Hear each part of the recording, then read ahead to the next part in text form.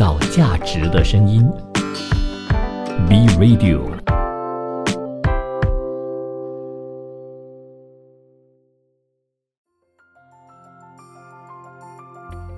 学习提升价值，知识改变命运，与时俱进，传播餐饮业进步的观念。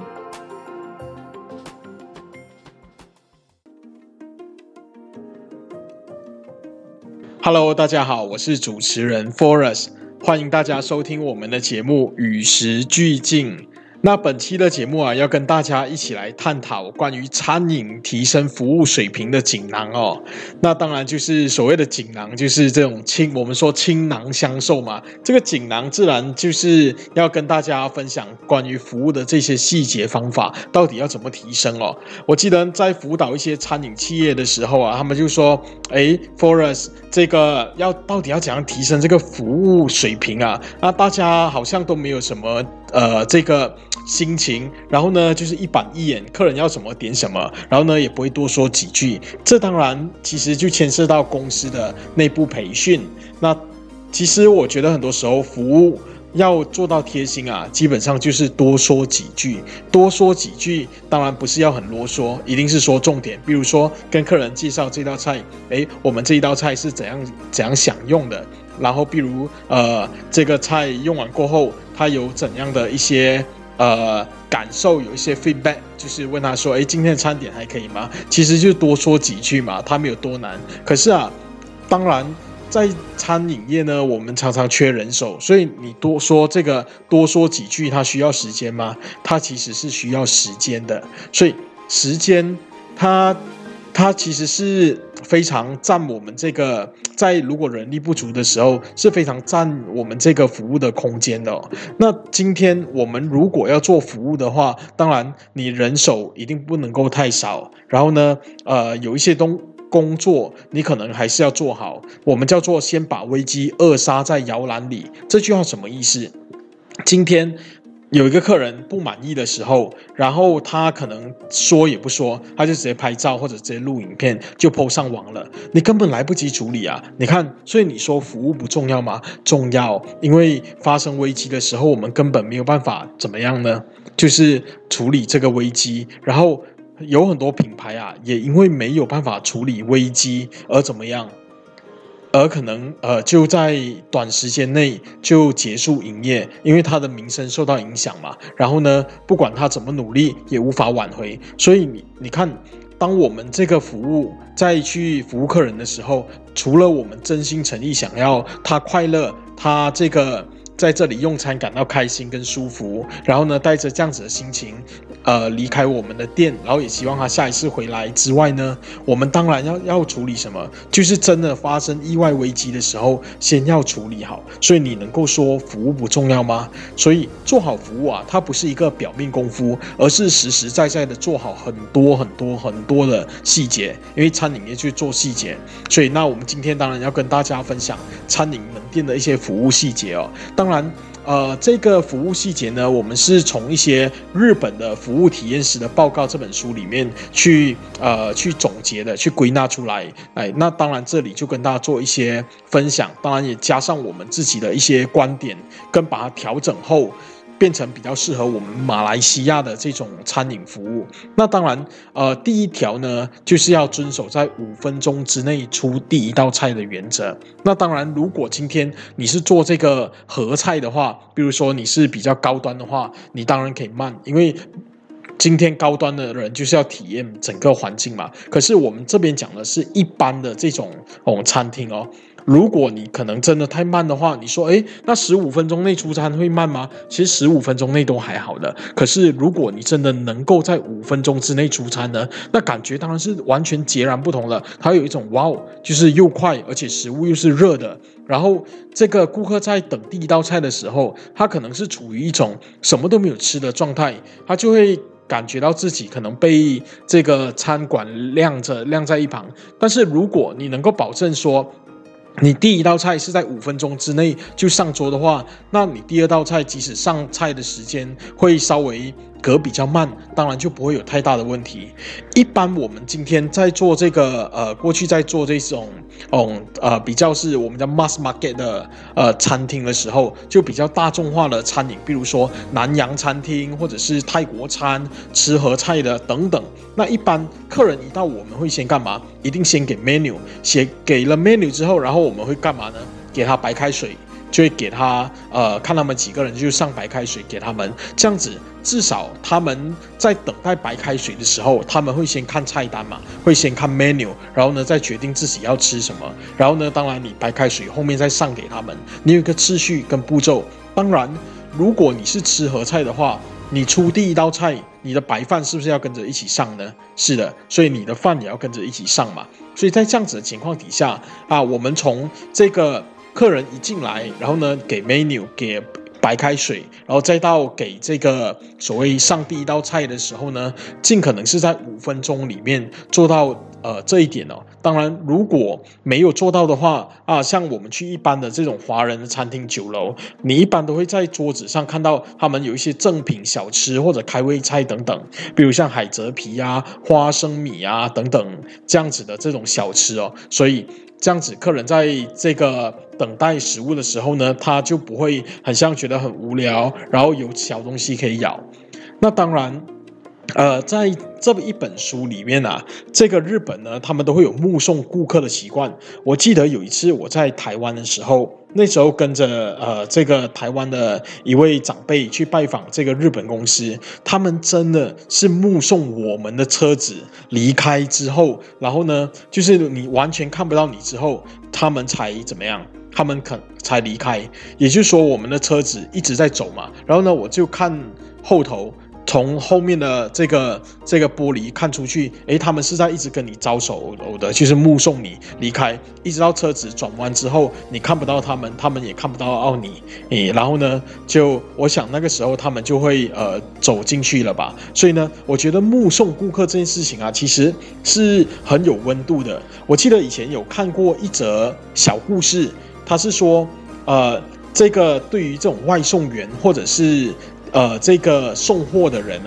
很多人一拿了货就直接关门，甚至可能会slam the door， 就是很用力的关门，就砰一声。但是那种声音有时候会给别人有一种很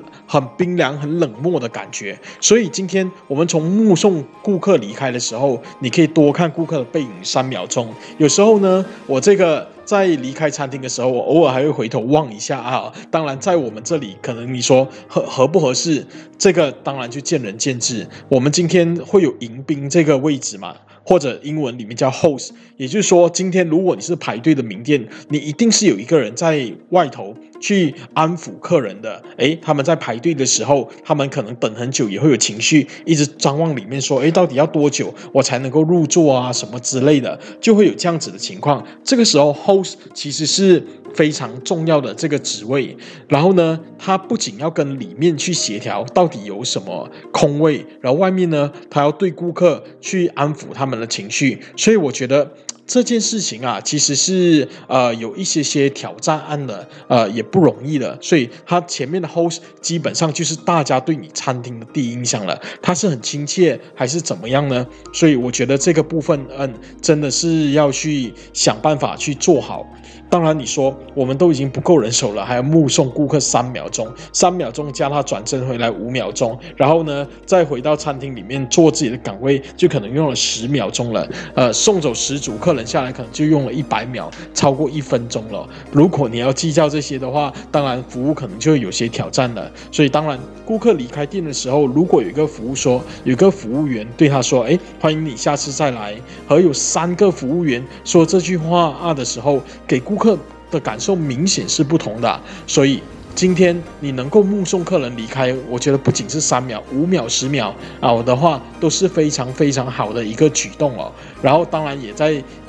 嘴巴上说一些好话，就希望他下次再回来，希望你今天用餐愉快等等的。然后当然我们餐饮业时常是忙碌的，尤其是在这个尖峰时段。所以呢，第3点要跟大家分享的就是越忙的时候啊，越要保持这种观察全局的从容心态哦，就是学会去看整个场面到底是怎样的场面，然后呢，你学会用这种比较从容心态来去处理一些事情，这样子哪怕你说上一句话也好，这样做会让顾客感到这个服务员真的很不错，能看清周围的情况。然后所以想要提高这种服务档次，你的行为跟你的行动就要分轻重缓急。所以你因为你够从容嘛，你知道说这样子的场面你该要怎样处理，所以你就能够分好轻重缓急的事情。所以我觉得这点呢，其实是非常考验功力的，因为它是属于心态的调整。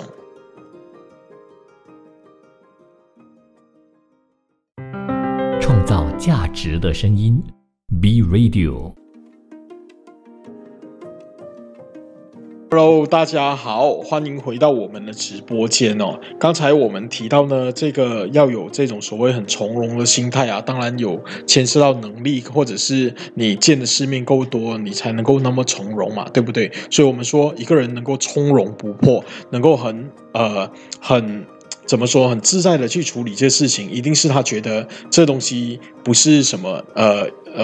not a big deal， 就不是一个什么很大的事件，然后他才能够很从容的去跟顾客交流，然后呢很好的去处理这件事情。当然该急的还是要急哦，比如说客人吃到这个食物可能是有异味的，或者是觉得说这个食物是不满意的，这些当然还是要该紧张的还是要紧张，所以我们才说要分轻重缓急嘛。那当然第4点呢，就是你不要去很像忽略客人给你的任何的讯息哦，就是他在顾客跟你反映一件事情的时候呢，或者他主动跟你提一些事情的时候啊，你可以感受到他这种在三言两语中呢，其实是有隐藏着一些讯息的。当然有时候有一些客人他是比较健谈，比较爱聊，然后呢顾客觉得好的东西或者是认可的想法，我们绝对不会去否定。可是如果自己已知觉得用不着的东西，又或者是你用错的东西被别人挑毛病的时候，你心里会不好受。那当然你不可能要去在这个时候去反驳这个顾客，会觉得说这个东西其实不是我们的问题，是你的问题。那如果是这样子去反对顾客的话，当然就会可能甚至会引起冲突哦。那当然有时候有一些东西是比较主观的。这边跟大家讲个案例哦，就是有一次我们吃这个鸡肉啊，刚好这个鸡肉呢就带酸味，然后呢这个带酸味，那种酸其实就很明显是不新鲜的酸味。然后可是啊，这个店家他就讲说，这个是因为他们里面有放了醋啊等等去腌的之类的，然后呢还有加什么柠檬啊这种柠檬酸。可是啊，就是我们自己也是做餐饮的人，那种酸跟腐败的酸你是吃得出来的。所以在这个时候呢，当然店家这样说了，我们要再去据理力争的话，其实也很难说什么。可是呢，因为我们有同理心嘛，不是说我们这个好像觉得一有问题我们去做一个 OK， 也不是的，我们是有给店家解释机会的。可是呢，当然店家他这样子的说法的时候，你很明显的知道他是在说谎。那如果是那种柠檬酸的话，它会带有柠檬的清香，可是它的鸡肉是完全没有的。所以呢，这个当然他就说谎可是我们作为餐饮业者，那可能他的一些员工也认识我们就也没有在面前翻脸或者去戳破这样子的谎言。那我们当然还是说给大家一个机会。所以我觉得就是当顾客跟你反映一件事情的时候，其实背后是有隐藏一个很大的机遇的。很有可能你一个谎言，或者是你跟顾客的辩驳，你就影响了这个客人的回头率了。所以顾客提问的背后包含着各种各样的背景情绪，那发掘这些资讯呢，其实能够改变顾客的满意程度啊。所以无论顾客说什么，都不应该去否定或者批评哦，而是应该去相对的去理解跟接受，并以积极向上的这种正面的言语来回答顾客，我觉得这才是服务该应有的态度哦。当然，你不要说顾客真的是很无理取闹，或甚至可能对你骂三字经还是动手殴的，我相信一般的顾客也都不会这样子啊，因为他也要形象嘛，对不对？所以呢，当然我们接下来再来看一下第5点的话是要关心顾客，还要关心他们携带的物品。然后呢，当然很多顾客啊，他们在遭遇到不满意的情况的时候，他们也不一定会说出口，时常会默默的离去哦。然后在 Google Review 上面给你一个差评，给你1颗星，或者是 po 到某某的社群网站，然后你自己被摆上台了，你都不知道，因为你都一直在忙嘛。所以如果顾客不开口的话，服务员他就什么都不做，那跟自助服务又有什么区别呢？对不对？所以今天我们既然要做餐饮业，餐饮业是这个我一直觉得餐饮业是制造业跟服务业的结合，厨房制造，前面服务，所以结合起来才叫餐饮业。那服务人员就要多关注顾客，为顾客着想，不能不能很像顾客先把行李放在椅子上，我们就置之不理。那关键在于你能不能够去思考为顾客做点什么。我觉得这个点我要讲2个案例，一个是在台湾的时候，这次刚好我们因为沙爷的关系，然后呢就有机会到台北做这个餐饮的企业参访啊，然后在这样子的情况底下呢，他们就带我们参访了一些企业。当然我们在这个过程里面，我们自己也有去私底下去一些不同的这些餐饮去参考，看一下他们的食物啊等等的。那当然就去到一些咖啡馆啊，还有这个一些餐厅他们基本上都有一些小篮子放在你的座位的椅子底下因为椅子底下就有一个空间嘛，可以塞东西，所以他们的这个篮子呢，可能大小是刚好是符合这个椅子底下的空间的。然后呢，你一般人都会带一些可能包包啊、背包啊、电脑包、书包之类的。那你用餐的时候，如果说今天桌子只能够坐4个人，那你要再腾出一张椅子来放这个包包的话，可能餐厅不一定够位，然后呢，所以变成是大家就很善用这种空间跟这种所谓的这个篮子放在椅子的底下。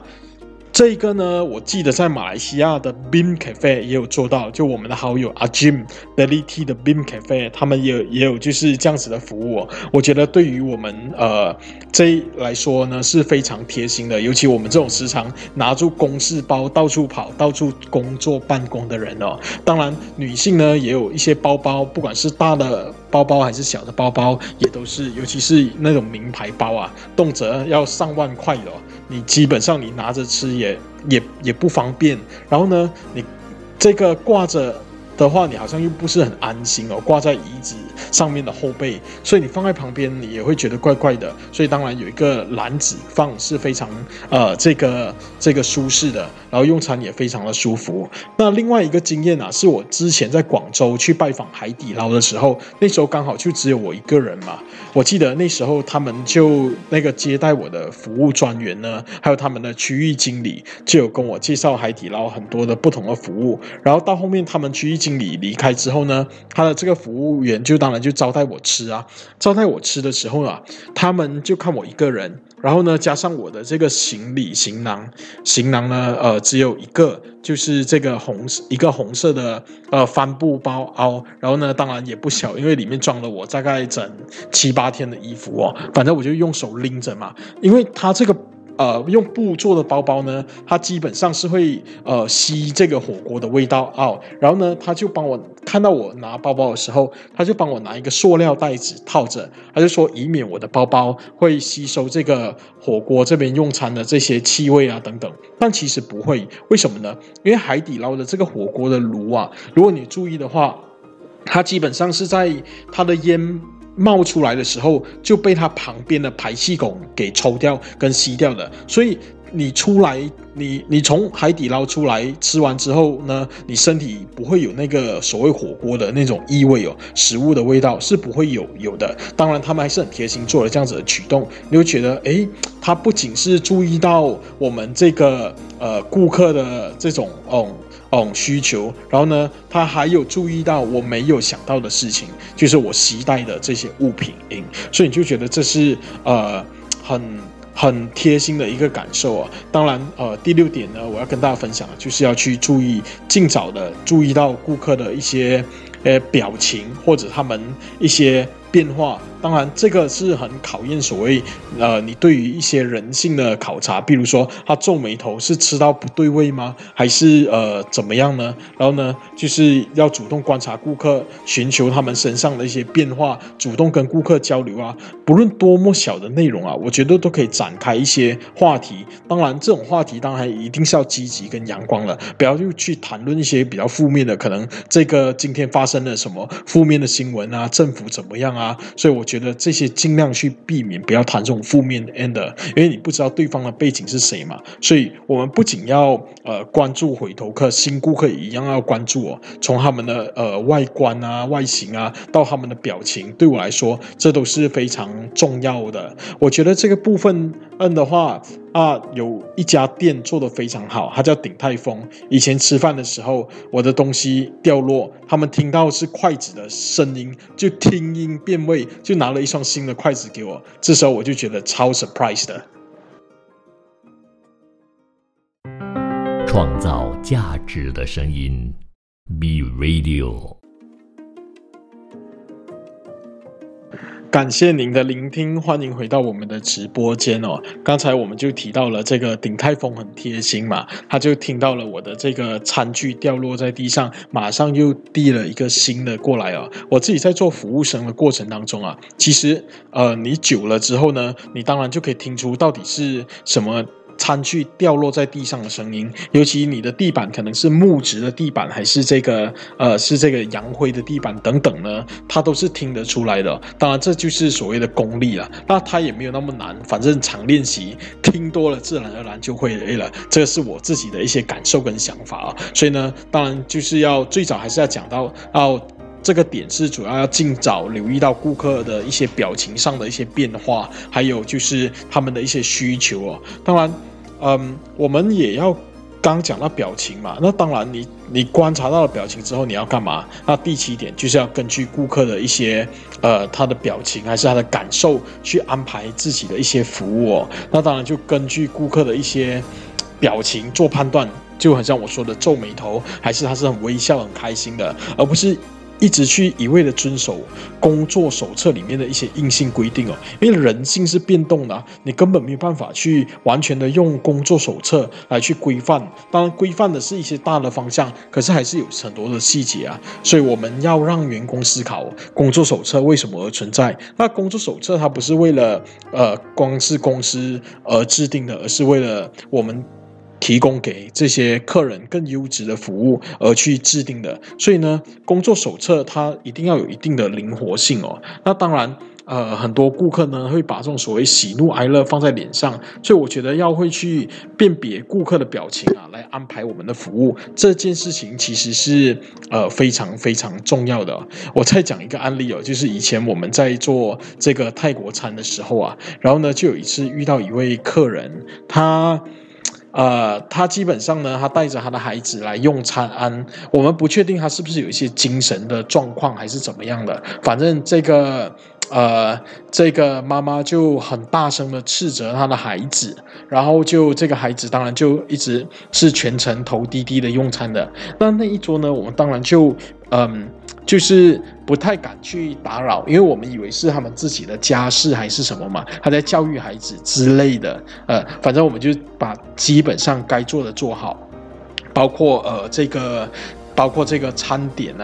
该上的我们上到，然后呢还有这种水也是一直尽量可能帮他换温的因为我觉得人在生气还是什么的时候，难过的时候，当然喝温水会比较舒服反正那桌我们就是特别的关照就对了。可是因为他一直在骂他的孩子嘛，在斥责他的孩子，我们就没有去打断他还是怎么样的。可是因为他斥责孩子的声音其实是蛮大声的，我们的泰国餐那时候也很忙嘛，然后就里面也是闹哄哄很热闹。那他那么大声斥责他的孩子的时候呢，当然其他桌的客人就会望过去看到底发生了什么事，是不是有什么冲突还是什么事件呢？然后呢，我们的这一位同仁啊，有一位同仁刚好是在旁边结账，我们的柜台跟那一个位置离得特别近，他就瞄了过去看是有什么事情需要帮忙或者是服务的地方，仅仅只是如此而已哦。然后这客人看到他就非常生气了，然后他就说叫你经理过来，然后就说这个你的这个谁谁谁他一直瞪我啊什么之类的。可是啊，我心里面其实都一清二楚，并不是这样子的。可是你知道吧，这种事情发生的时候，你不能够去跟他争辩说对跟错的问题，这时候你反而要去安抚客人的情绪。我就一直跟顾客道歉啊什么什么，然后也不跟顾客去解释，那顾客非常的不满，非常的不爽，就说一定要那位女服务员出来道歉啊什么的。当然这位我们的服务员呢是非常年轻的，才大概19岁，他基本上又才刚出社会工作嘛，他就吓得花容失色了，第一次遇到这样子的事情哦。所以这个时候反而是我们作为一个主管级的人物呢，我们就需要去很好的去安抚客人的这个情绪，还有我们同仁伙伴的情绪。因为这种冲突有时候不是真的我们想要去发生的。当然我们就尽可能去我自己本身呢就尽量的去跟顾客道歉，然后说不好意思打扰你啊什么什么什么的。可是我们没有让同仁出来道歉了，因为在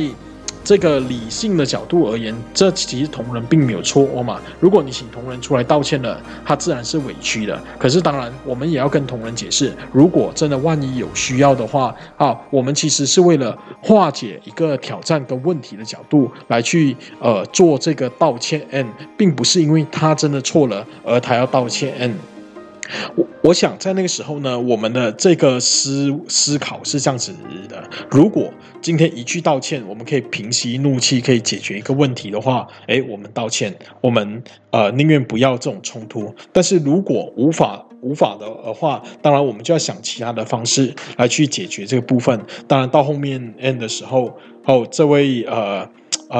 这个客人呢，他就比较有点无理取闹，他就不要离开，他就说一定要他出来道歉，然后不然呢他也不会付费啊什么的。反正我就感觉整个当然就不好了。这时候呢，那时候也接近打烊的时间了，就刚好有另外一桌客人在庆生然后他就不满啊，他就觉得说打扰到他庆生到底是什么情况，然后开始就跟这个女生就觉得他在无理取闹。反正到后面那个女生也自知理亏然后呢后来就付钱就离开了，大概是一个这样子的过程哦。可是当然我们在这过程里面，我们是有做很多努力的，我们就不停的去安抚，然后道歉这样子的这些行为，然后有很多的这些过程呢，你说委屈吗？当然一定是委屈的，因为今天这个人他可能是有精神疾病，或者是可能他真的太愤怒了，有一些可能家事没有处理好之类的，把他的愤怒然后转移来我们这种餐厅的服务生，你当然会觉得委屈，会觉得这个不愉快。可是其实形形色色的人都有我们说不要拿别人的错误来惩罚自己。我想在那个时候，我们只能够是这样子乐观跟积极的思考，来去化解自己心中的一些比较可能负面的情绪吧。所以我觉得在关注顾客表情到他们的这种行为其实是很重要的，就是要先把危机扼杀在摇篮里。那我还在想说，如果过程里面我们是一直在跟顾客争辩的话，会不会反而是激怒他，让他更加的愤怒之类的呢？当然我们说这个站在理智的这个旁边呢，我们绝对是要做好我们该做的责任，我们不能够跟顾客起冲突。可是你当然我们还是人，我们的心是肉做的，我们也会有情绪。这个时候有一些比较年轻的员工当然就愤愤不平，甚至要冲上前跟他们吵架。可是你换个角度来看这件事情的时候，你会觉得说，是不是我们教育训练没有做好？为什么员工会有这样子的想法跟情绪，还脱口而出跟你说这件事情？当然大家内心有不满，可是我觉得有些事情其实并不一定是真的是说出来就是一件好事，不然我们说起心动念嘛，万一真的有什么冲突的话，其实这是非常非常不容易去收拾的残局哦。所以我觉得在这个点上面呢，我们作为一个leader， 作为一个领导人，我们在危机发生的时候一定要自己亲上火线跳出来，因为很多情况它并不是第一线的这种服务员可以去化解跟解决的。当然我们虽然有授权给我们的这些服务员呢，可是其实我觉得也很不容易，就是我们在做的这些过程里面，因为我刚刚就有提到嘛，人还是有情绪意的，如果他又年轻气盛的话，就很容易发生一些不必要的冲突了。所以今天我们说关注顾客表情跟他们的行为，然后呢把危机扼杀在摇篮里，其实是很重要的这件事情哦。那当然我们再继续探讨下一个点的话，当然就是我们要去通过这种接触呢来去判断顾客的情绪啊。当然顾客会带着不同的心情来去进店哦，看到的景象也不同，然后呢心情好也有，然后呢心情差的也有，你要怎样去做好你的点呢？当然这个就是很重要的。如果已经心情不好了，来到你店吃东西又难吃，服务又不好，然后又很潮，哇，这个时候可能就大爆炸了。所以今天我们在顾客一进店的时候，你就要站在他立场来思考，这个客人希望得到怎样的服务，然后呢他们要做怎样的这个位置，然后呢他们的表情是怎么样的。我想这个是我们在服务客人的过程当中呢，会时常去思考到的一些细节跟顾客的一些变化。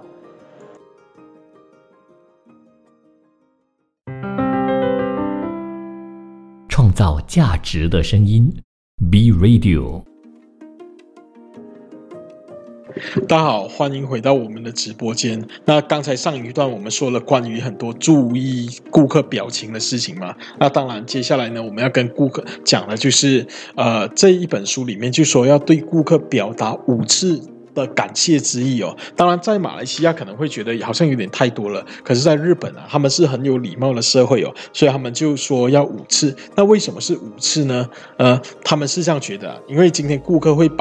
在店里面会把注意力集中到其他事情上，比如说可能跟人谈事情还是吃东西等等的。那5次你至少也会听到3次，所以顾客能至少听到3次对他们的这种表示感谢。那绝大部分人会觉得说，这家店的服务真不错。那所以呢你在餐饮门店他们是有分阶段的你要表示感谢有哪几个阶段呢？当然第一个就是在顾客进门的时候就表示感谢，欢迎光临，然后感谢你选择我们的店。然后呢这边第二个当然就是他们就座的时候表示感谢，就递上菜单的时候，您看一下菜单，感谢您什么什么什么这样子的。然后呢就是我们待会再过来为您服务，然后我是谁谁谁，他们大概基本上都是这样的流程哦。第三个呢当然就是对于顾客的点餐表示感谢，您好，我现在帮你上餐点咯，感谢你点了这个牛排，然后呢现在为您做什么什么服务，然后大概就讲解餐点或者是牛排要帮忙切，还是他们有怎样的仪式感，这就是第3次。我觉得这类型的其实是比较偏向于一些比较有预算的餐厅才比较容易做到，不然呢你说一般的小吃店可能第一是人力方面就是个挑战啦，所以我觉得这个部分呢，所以一定是要有足够的人力来做这件事当然第4个呢就是在结账的时候，结账这个当然就是通用，不管在马来西亚还是国外呢，大家结账的时候都还是会感谢，因为他给你钱嘛。那当然第5次的话就是在顾客走出店的时候表示感谢，感谢您的莅临，欢迎期待下次再见到您，还是怎样的。我觉得对于我们马来西亚而言基本上第4跟第5都是会发生的。那一般在第1跟第3呢可能比较少看到，那第1的也有，我们有遇到一些店就是他们在表示迎宾的时候，欢迎光临什么谢谢你之类的，有这样子的店。所以你说这5次里面有3个基本上是我们在马来西亚都会看到的，中间2次会比较少，就在他坐下来或者是点餐的时候表示感谢，这个真的可能就稍微比较少看到啊。当然，最后第10点呢，我们就是要在准备一句话，然后打动这个顾客的心哦，就是能够让顾客去感动的。而我们当然没有必要说一些很所谓很慎重的话，你反而说一些微不足道的话都没有关系，因为对顾客而言啊，越是看似微不足道的只字片语哦，越能说到他们心坎里去。所以啊，比如说结账的时候呢，你所说的话会成为顾客下一次他们想不想回来非常重要的一个媒介哦。然后虽然说不是把商品提交或者是在结账时候卖给顾客，可是双方在金钱结算的时候啊，这个点呢，我们就可以利用这种场面再多说几句话。所以我觉得这个其实是非常好也非常重要的。我记得以前在台湾这个93项人文空间的时候，在服务的部分呢，我们的这个店长还有副店长啊，就他们一般会在这个所谓的在这个结账的时候呢，跟顾客大概聊一下，这个怎样啊，然后顾客也会给他们一些反馈，一些 feedback， 然后呢好不好，他们都会说，今天餐点啊等等的。所以因为结账需要时间嘛，需要确认账单等等的过程流程，这样子才不会结算错这个账嘛。不然呢，你原本是一整天下来是很好很舒服的，结果败笔就出在结账的过程，没有给顾客确认他的账单这个流程，这样子呢，反而是多算的时候，他们心里就会比较不高兴啦。结果你反而是过程很好，败在结账的流程，这个时候就很尴尬了。所以结账的过程呢，其实是我们非常重视的，因为是比较有多的一个空档时间，顾客会专注在付钱这件事情上面，反而是可以跟他去聊好这些事情哦。那当然，以前呢，在下雨天的时候啊，很多这种商店会把这种那些塑料袋，就是雨伞的塑料袋放在外头。当然，就是在套完之后呢，只会可能说一声谢谢光临啊等等的，可是不免让别人觉得说，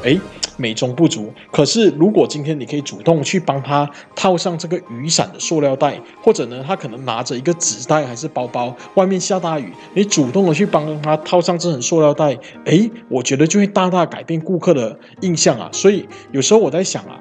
我们在这个点上是比较没有做到的，因为有时候呢，我们在台湾，它这个天气变化有时候会比较受到四季的影响，你可能比较难预测说，几时会下雨啊什么的。如果假设你没有看天气预报的话，那如果今天你想一下看，你的店内呢是有提供这样子的服务的，就是可能下雨的时候，你的雨伞、你的雨具会帮忙套上一个这个塑料袋的时候呢，大家当然就会有不同的感受啦。那在下雨的时候，他们反而不是不想出门，反而在想说，下雨我还有什么地方可以去用餐的，反而就会想到你的餐厅。大家说是还是不是啊？所以我觉得在这个过程里面，我们是可以一起去思考，还有哪一些小细节是我们可以来去做好这个服务的部分哦。当然第11个呢，就要用一些小技巧然后或者是有意思的这种小资讯来去吸引顾客。为什么呢？因为有时候呢，你能不能让顾客感受到这种小小的喜悦或者小小的惊喜，也就是你拉开这个服务品质差距的一个非常重要的因素。那具体来说呢，就是要给顾客讲一些关于商品你们的产品的这种小窍门，或者是一些知识哦。这是一个盲点，可是也是一个很重要的点，蛮容易让人这个忽视的。那比如说，客人在餐厅里面吃一道菜的时候，可能习惯是放几滴酱油这顾客可能是这时候呢，你可能也会建议顾客有不同的尝试，你可以滴几滴这个柠檬汁或者是滴几滴这个醋会特别好吃，然后你可以尝试一下。那顾客当然也会很感兴趣，因为他掌握了另外一种吃法嘛，然后也会继续追问为什么加了这个醋还是柠檬汁会更好吃。这时候你可以进一步的说明原因，然后呢让他们产生这种彼此对话的话题，或者是他对于这种小知识有兴趣的建议哦。所以我觉得就是要有这种细节去展开这种对话。当然我觉得作为一个服务人的行业啊，其实知识还有资讯这两个都很重要的。以前呢，在服务的时候，我们都会要求自己，我们要每天看报纸。第一个掌握时事，我们大概了解说，今天跟顾客谈时事，我们也不会不知道该怎么聊，可是当然还是以正面的言语为主然后不会去批评或者评断，讲一些可能很负面的话。所以当然平常我们也会去谈这种资讯，谈这种资讯啊、时事啊，我们也会多读书籍啊。因为以前我们在93巷人文空间，它是一个书店跟咖啡馆的结合，然后呢就是一个书香、咖啡香的地方。所以每次公司出版这种新书的时候啊，我都会跟来用餐的客人介绍，我们今天有出版什么新书哦，它这个内容写得非常好，它是讲述怎样的这个画面，我都尽可能把新书去翻阅一遍哦。因为公司每个月几乎都会出好几本书嘛，你可能不一定真的有那么多时间去把它们读完跟阅读完，但是呢我真的觉得可以去挑一些重点的章节来看，或者是关键你感兴趣的章节内容，这样子呢你才能够更有这个知识跟更有这种说服力去说服客人看那一本书，或者甚至是买下那一本书。所以我觉得在这些过程里头啊，就会有这样子的这种所谓的服务的细节。当然这是我们提供的附加价值。今天你的服务好跟不好取决于你自己个人对我自我要求。今天客人在来你这边用餐，他不仅仅只是吃到美味的食物，然后呢他在精神上也有升华。他多买了一本书，他来你这个咖啡馆跟书店的地方吃饭，他还学习到了新的知识。这对他而言可能事业上也有一些帮助呢。可能因为一本书的一句话或者是一个知识点，就改变了他的这种运营管理，然后呢甚至可能改变他的一生。这种机遇有时候你完全算不到的，可能10个里面不一定有一个，但是你不停的找，可能100个里面就会有那一个出来。所以我想这是服务员的附加价值。谢谢收听。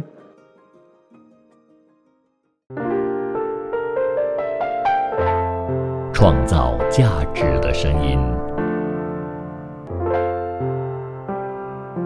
，Be Radio。